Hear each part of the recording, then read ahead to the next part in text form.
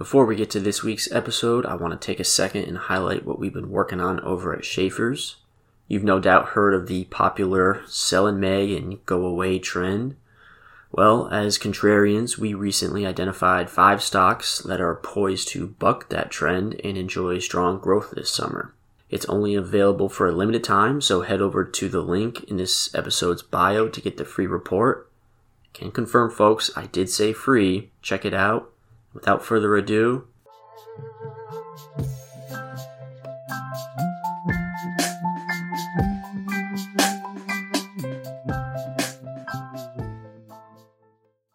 ladies and gentlemen, welcome back to the Schaefer's Market Mashup. I'm back from vacation, refreshed as ever, stoked for this week's episode. Please welcome back Jamal Chandler, now an on-air talent at tastytrade.com. And a Lego enthusiast, as I had just found out. Jamal, what's happening? Man, building Legos every now and again, but in between that, I just do a little bit of work, checking out markets, man. It's good to talk to you again, man. It's been a minute. Yeah, so I looked back through the archives. We last spoke in September. It's a very different world in those last, 8 months? Honestly, it feels like 2 years, but geez, we've got election, vaccines, recovery, a psych recovery, inflation, everything. We'll unpack all of that shortly, but first I do want to clear something up with you.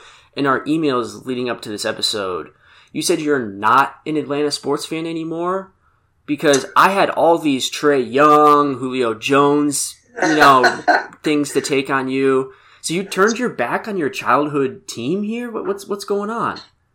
Nah, so, the thing is I moved around a good bit as a kid. So I grew up in Miami, and that's kind of where the roots started. As far as teams, there's teams that I'm never going to be able to shake, and that's the Dolphins, and that's my Miami Hurricanes. Now, I did not go to University of Miami, but that's just, when you grow up, especially when you're growing up, when I grew up there, that was the squad, man. So those are the main 2 teams. I went to college in Atlanta, and definitely got love for Atlanta. They got some cool young guns these days, like you mentioned, Trae Young and Julio. We'll see how long Julio's there. Yeah. But I've moved around a good bit ever since, and we can touch on a couple of sports teams a little bit. But Chicago is home, and that's what it is. So when it comes to the majority of the teams, a lot of them are going to be emanating from Chicago. Okay, that makes a lot more sense. Full-on Chicago convert. I get it. You're eating deep dish casserole. I'll leave you be there. So you've got a new role over there at Tasty. Tony is an icon over there for sure. Frequent guest with us. What makes their options trading mechanics different? You're right. Thank you for the congrats. I do have a new role that I'll touch on. I've been in this business for 15 years. For the past 3, I've been lucky enough to talk to everyday people about options trading and how they can become self-directed investors.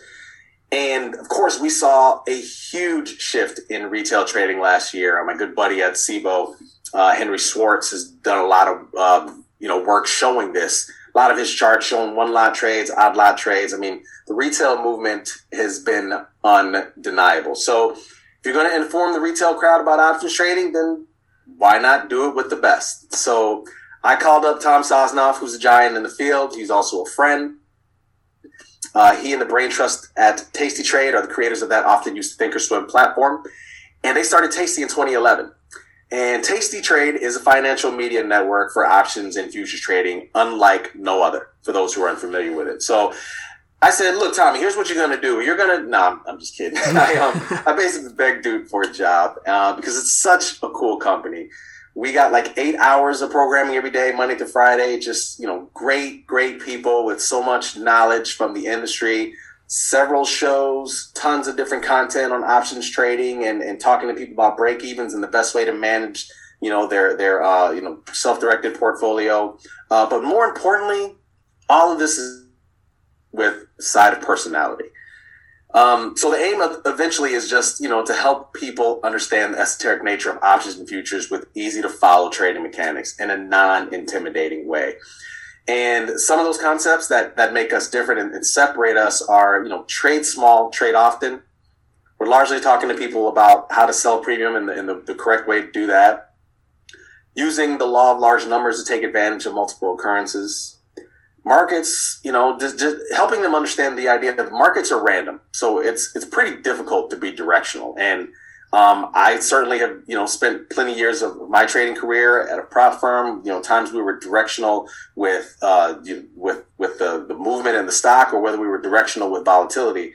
But we're just trying to help people understand it's hard to be directional. So you want to try and be product indifferent when you're selling volatility, and you want to avoid illiquid underlyings. You want to trade those monthly expirations as opposed to weeklies. Again, getting to this idea of liquidity, trading liquid options and stocks so you can get in and out relatively easily and seamlessly. You want to try and manage trades, especially those that are winning trades. Close out a trade if you're winning 50. I mean, that's a huge win if you can do things like that. And then finally, like managing trades mechanically as opposed to emotionally, right? When something's going against you, trying to find ways to manage that mechanically and using research that we have that shows different ways to manage those type of trades. So, just things like that. And we also have, a volatility rank that we use across time periods. So across a year's period to check and see if volatility is elevated or cheap. That's our IV rank model for that. And, we use guidelines to help determine those optimal times to allocate capital based on overall market volatility environment. So for example, like if the VIX is anywhere between 15 and 20, then you're probably like 30% in with your capital allocation as opposed to all the way in, because you want to wait for better opportunities when volatility is higher. And so you use like the VIX for that type of thing. So I'd say that's what makes us different. Yeah. I mean, from afar, you guys are one of the most hardworking, units in the industry with the content that you put out. It's unique, like you said, it's personality driven, but then again, you guys have your own metrics and your own scorecards really that set you apart. So, I mean, everything you guys do, I try to gobble it up as quickly as possible. So, I mean, when we found out that you had joined there, I think Katie and I had said like, wow, that's, like a match made in heaven. So, it's great to see, you guys putting out just outstanding content. But I do want to pivot back into September and jump right in. We talked about COVID's impact on oil, restaurants, retail, real estate. We hit everything. 8 months later, how are those sectors faring? And then ahead of what's looking like to be an amazing summer for reopening, what do you have your eye on going forward? Yeah, you're right. It's looking like an amazing summer for reopening for sure. I mean, honestly, it does feel like you said, you talked about time now, and it's so weird. We talk about like last year, or you talk about something that happened 2 years ago. You often have to realize, no, that actually happened 3 years ago. But in our case, speaking of September, oddly enough, I'll let you in a little secret. I did our show last September, just days after me and family had COVID in the house. So that was kind of wild. Wow. It was kind of rough. It hit me the hardest. Everybody else was kind of okay. My kids and my wife were, kind of had mild symptoms, but hit me the hardest. So that was interesting. But, lots changed since then. Like you said, I mean, we're all fully vaccinated now, so that's kind of nice. But yeah, I mean, a whole lot has changed. I mean, in September 2020, COVID cases were rising, including mine. We had, equity markets, particularly the NASDAQ, and volatility rising at the same time, which is typically a sign of a near-term top. And it was. We saw that big move down like after like September 2nd, I think it was last year. So things were crazy, right? Today, honestly, I haven't focused on the traditional sectors as much. I mean, the sectors were a big deal at that time due to the anticipated sector rotation that we usually see around elections. And we saw a big sector rotation like in November and December and January. Now I'm watching data and signals that kind of determine their effects on the overall market volatility. So like right now, we've got this red hot housing market, right? Yes. New home sales cooled a little bit in April, but the housing market is crazy. I'm sure you've noticed that. Mm-hmm. And it's hard not to notice commodities. My goodness. I mean, there's been a surge in demand for a ton of materials that's basically in some cases led to shortages. I mean, we got copper that's trading, over 10, and we got iron ore, we got corn, wheat, soybeans, coffee, lumber. You're right, dude. You're like right on with me. Like lumber. Oh my goodness. Which of course is bleeding into the housing market, right? Like, I mean, I saw something the other day, 2x4 in Wisconsin. I mean, they're selling them for like $12 and they used to be like $1. I mean, if that doesn't get to the word we're going to get to in a second, I don't know what does. But, you know, semiconductors, which is bleeding into the auto sector because of all the semiconductors they use in with cars and whatnot, plastic and cardboard packaging. So like every commodity is just on full tilt right now. We see travel demand return in a big way. I mean, how about this for TSA numbers? Like for this month already, for average for 2021, we have 1.5 million people screening through TSA versus 200,000 for the same time last year. Versus 2.4 million for 2019. So we're not quite at 2019 numbers yet, but we're way above where we were a year ago. And we're seeing restaurant capacity increases. Oil consumption is back, man. I mean, oil, we know what happened with oil last year. And so we see oil now trading back in the 60 plus range. So much of this, of course, is due to the high rate of vaccinations. And of course, it's leading to inflation. Inflation. So, yeah, I mean, that's basically what I'm watching more than anything. Were you nervous you were going to spell that right there? I was a little bit nervous. I had to check. I had dictionary.com right next to me just to make sure. But, yeah, I was doing a little Aaron Rodgers thing right there. You know what I'm saying? RELAX. Yeah. Well, I mean, should we relax about inflation? This is deviating a little bit from what we wanted to talk about, but what do you got for me there? I mean, you know, they keep saying it's transitory, right? Yes, and that's what Clarita said yesterday. Yeah, right. And I mean, we there's been a ton of jokes about that. I'm a huge Twitter guy. I'm on Twitter quite a bit, and people are showing all kind of charts with things busting out through the top of those charts and saying, "Don't worry, it's transitory." And you to some degree, I mean, you would think it's true, right? I mean. Everything was certainly transitory last year when we went into lockdown mode and everybody was hoarding things. That was a transitory thing. You would imagine there's going to be a rush to everything. Everything's going to be happening at once. Everybody, I mean, I don't know about you, but how many, peer gatherings are you starting to get invited to? You're starting to hear about things. Everybody's doing something. So I feel like I'm going to be different and say, yeah, I do think it's kind of transitory. I don't know how long the transition will be. And I think that's the key, right? But I think it's transitory. Yeah, this May has been incredible with the amount of link-ups I've had with people because we have, group text going around. Like, you get your second shot, you 2 weeks after, boom, okay, let's all go.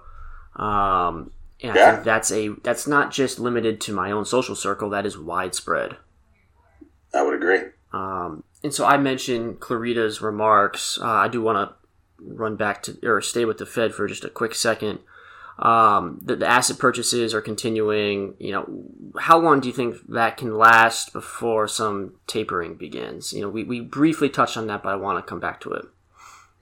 Yeah, I mean, the Fed continues to purchase securities at to the tune of $120 billion a month. I think those questions were already mounting about tapering after we saw these moves in commodities we talked about a little while ago. And then, we saw the recent Fed minutes where they kind of touched on that idea. And so that chorus continues to get louder. However, I don't think it's going to happen until late 2022 or 2023, according to the Fed's funds futures right now, and according to that CME Fed Watch tool, which goes out to December of this year. And there's no blip in sight going above a quarter on the rates. So, but, then you wonder, well, why?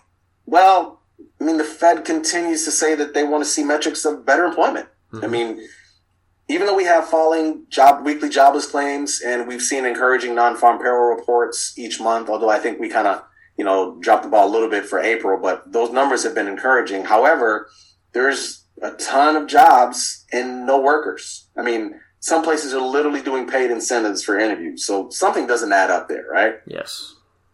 And I did see data recently pointing to the fact that while high income and middle income jobs have returned, low-income jobs have not. So there's still some of this, the pandemic created inequality in a lot of different businesses and a lot of different sectors everywhere. And I think we're still seeing some inequality amongst the jobs. And I think until we get a handle on the job situation, there's not going to be a taper. And that explains why you see the CME watches projections basically not budging, because that's not something that can be fixed in a flash bang situation. That's going to take that's going to take a sustained amount of time to fix. It can't just happen at once. There can't be some bill signed that fixes everything. Yeah, agreed. I mean, I think it's going to be. I think we saw the big moves for jobs in Feb and March, and it's slowing down a little bit in April. I think we're going to start to see a little bit gradually now and over time as comfortability takes place and things start to return to normal, which they seem to be doing rapidly. At some point, hopefully we reach an equilibrium. And, traders are traders. So at some point we're going to see some moves and what people are expecting for rates. But it would seem as of right now, it's like, late 2022 or early 2023. Right. You talk about being on Twitter a ton. I keep waiting for the Brooks Koepka, Bryson DeChambeau meme to pop up with the Fed. I love that one, by the way. Yeah. I keep waiting. Someone has to do it. If no one's going to do it, it may as well be you or me, because it is begging. The Fed's inflation stuff is begging for the Brooks meme. But I do want to pivot at least a little bit, slightly. I still want to talk volatility, but we talked a lot about how it pertains to the SPX back in September. And then we've had the most recent spikes in volatility a couple of weeks ago. How can retail options traders take advantage of these spikes? Well, yes, I mentioned, we're largely premium sellers at Tasty. So, honestly, the ebb and flow of volatility this year has been good. Last year, VIX was persistently stuck in the 30s after coming off, those crazy highs of 70 and 80 plus, right? Yes. And that makes a hard trading environment. Especially after that recency bias of going to 70, everybody was expecting another big move to 50, 60 or something like that. Mm-hmm. And then we had the election, of course, too. There was just volatility was persistently high.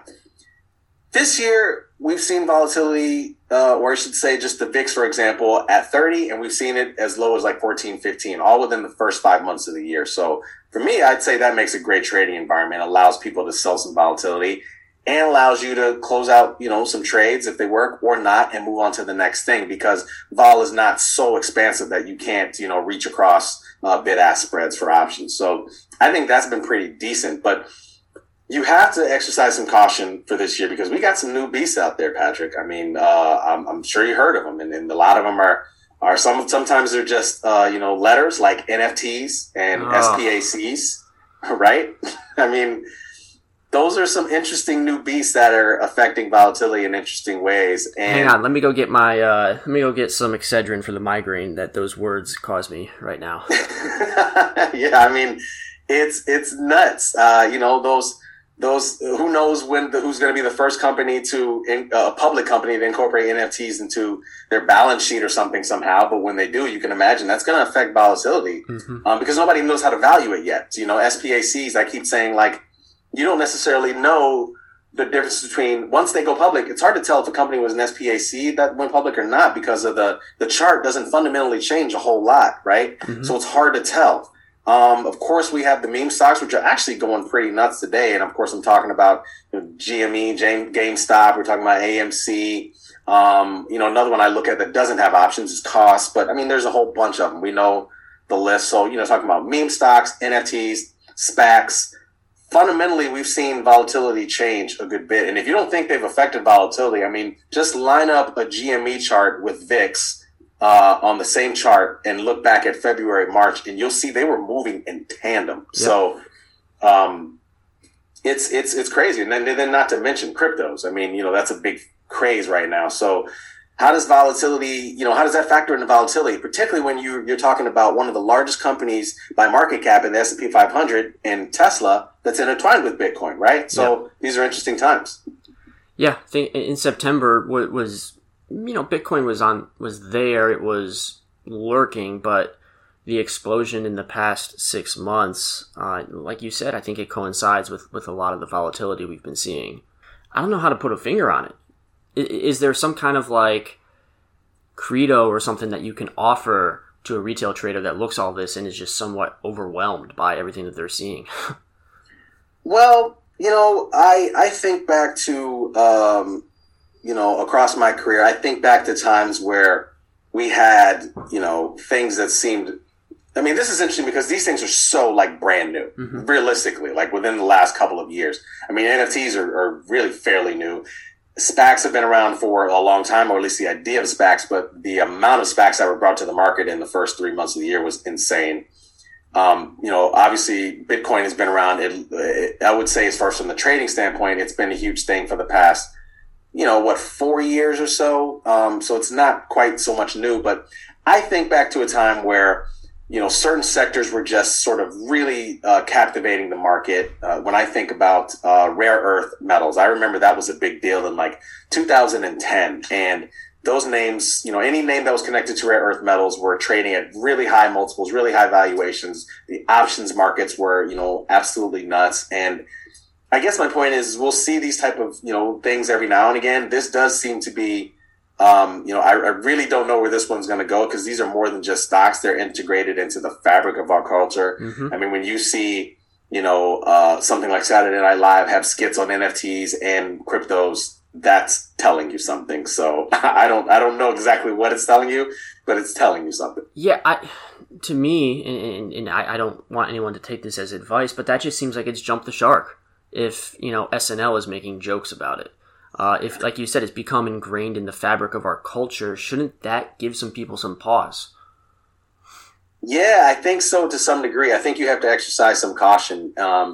And so, in general, when we're, at Tasty, we aim to be product indifferent, right? Like and what I mean by that is, Boeing is, for example, say Boeing is making a ton of new planes and I'm interested in Boeing because of that. That's not necessarily a Tasty type of deal. The idea is, I'm looking at Boeing and their IV rank is relatively high compared to the past year. So I'm interested in selling an Iron Condor. That's more of the Tasty way. So we try to be product indifferent. We don't necessarily focus on the big stories and the narratives. I still pay attention to them because I just like to. That's just my training. But I guess it helps to have that type of training and helps to pay attention to something and maybe give an idea of what you just said. Maybe something's jumped the shark. So I don't want to go full tilt into, a new asset class in investing. I want to be a little more careful and exercise a little bit more caution. I think that's the real key there. Yeah, very well said. And over at Schaefer's, our expectational analysis is contrarian based. So that's why I see all this euphoria and all this infatuation with these things, and you wonder, like, okay, how much contrarianism can you apply to this while still taking a flyer on it? Yeah. And I think that's kind of the tightrope that retail investors have to balance. Yeah, I would agree. And you have to, eye something up, but like use the correct strategy. And if it doesn't fit, then, don't force it. I mean, to get away from these big things, NFTs and all this type of stuff craze for a second, to give an example, Biogen, ticker BIIB, currently right now, if you look at it, volatility is sky high. And I looked at that yesterday, looked at the options market, volatility is trading like 110, which is pretty elevated from the normal like 60 vol or something like that. I mean, it is a biotech, but something is coming out. And just because the volatility is high, probably not necessarily a sell, because from what I saw, there is some type of news on an Alzheimer's drug they got coming out in June. I think June 7th. If you look at the volatility, you can tell the weekly June 11 options are sky high, and all the stuff after that is the options are pretty high. And so just because it's high doesn't necessarily mean you sell. You still have to exercise caution, and I think that's the kind of caution you have to exercise with these new asset classes. You gotta be a little careful. Right. Very well said, and that's Tasty putting in the sweat equity and putting the numbers behind all of the fads that you see, and I think that is so important and does get lost a lot of times in the narrative. Yeah, I mean, we have that same type of contrarianism as you guys over at Schaefer's, but like you said, we there's times where you exercise caution. There's times to be smart. Just like I said earlier, I mean, when we look at the situations when the VIX is between 15 and 20, we only want to be 30% in. If the VIX goes to 40, then you're the odds are better on your side. The volatility is going to mean revert. So we definitely think that way. Mm-hmm. Well, to start to wrap up here, I always want to hear what you guys have going on. So what's new and exciting over at Tasty that you guys are working on? Oh, dude, what aren't we working on? This is the better question. I mean, there's so much stuff going on. I only know very little. I've had contact mostly electronically through and a few people in person. Well, first of all, we're finishing up a combination with IG Group, which was big news back in January. IG Group is based in the UK, and IG is acquiring Tasty Trade. And so the aim is to take Tasty Trade global. The CEO team, people way above my pay grade, had some great talks with IG Group, and we found a combination. So IG is acquiring Tasty. So that's going to be awesome. I mean, I don't know if people across the pond want to see this face, but they better get ready. I mean, they'd probably rather see, some of the other cool people on our show, the Liz and Jenny's and Nikki Batista and Mike Butler and Katie McGarrigle and my buddies, Pete Molmat and Frank Caberner. I mean, those are some, the great people that do some of the programming. I mean, Dr. Jim. So we got some great people. So that's going to be awesome to take this kind of thing global. But I also understand we might be moving to 12 hours of content per day on the Tasty Network. So that'll be awesome. Damn. Yeah. I think we're going to be up in the ante. So that'll be cool. We also, we also have a couple of sister companies. I'm not sure if you're aware, but, Tasty's got this cool little conglomerate of companies and some startups, man. So like some of our sister companies are Tastyworks, which is a brokerage. So again, Tasty Trade is the financial network. Tastyworks is the brokerage where people can execute a lot of these ideas and things that they see, via the network. One of the cool things about Tastyworks brokerage, the app, and the desktop platform, they have this thing called the trader page. Now, you've never seen anything like this. The trader page shows you the trades that the on-air personalities execute day in and day out, when they trade. And they give you reasons for why they do their trades. I mean, if that's not cool, I don't know what is, my man. And I think, from what I understand, I think we're getting a patent for that trader pages. There's nothing like that. You never seen anything like that. That's transparency that is unparalleled. Absolutely. So, that's on the Tastyworks brokerage platform. There's also another sister company, Doe Incorporated. It's a millennial-focused brokerage. Victor Jones is the CEO of that company, doing some great things over there, and work with them every now and again. They're just a cool, energetic bunch. So that's a great startup they got going on.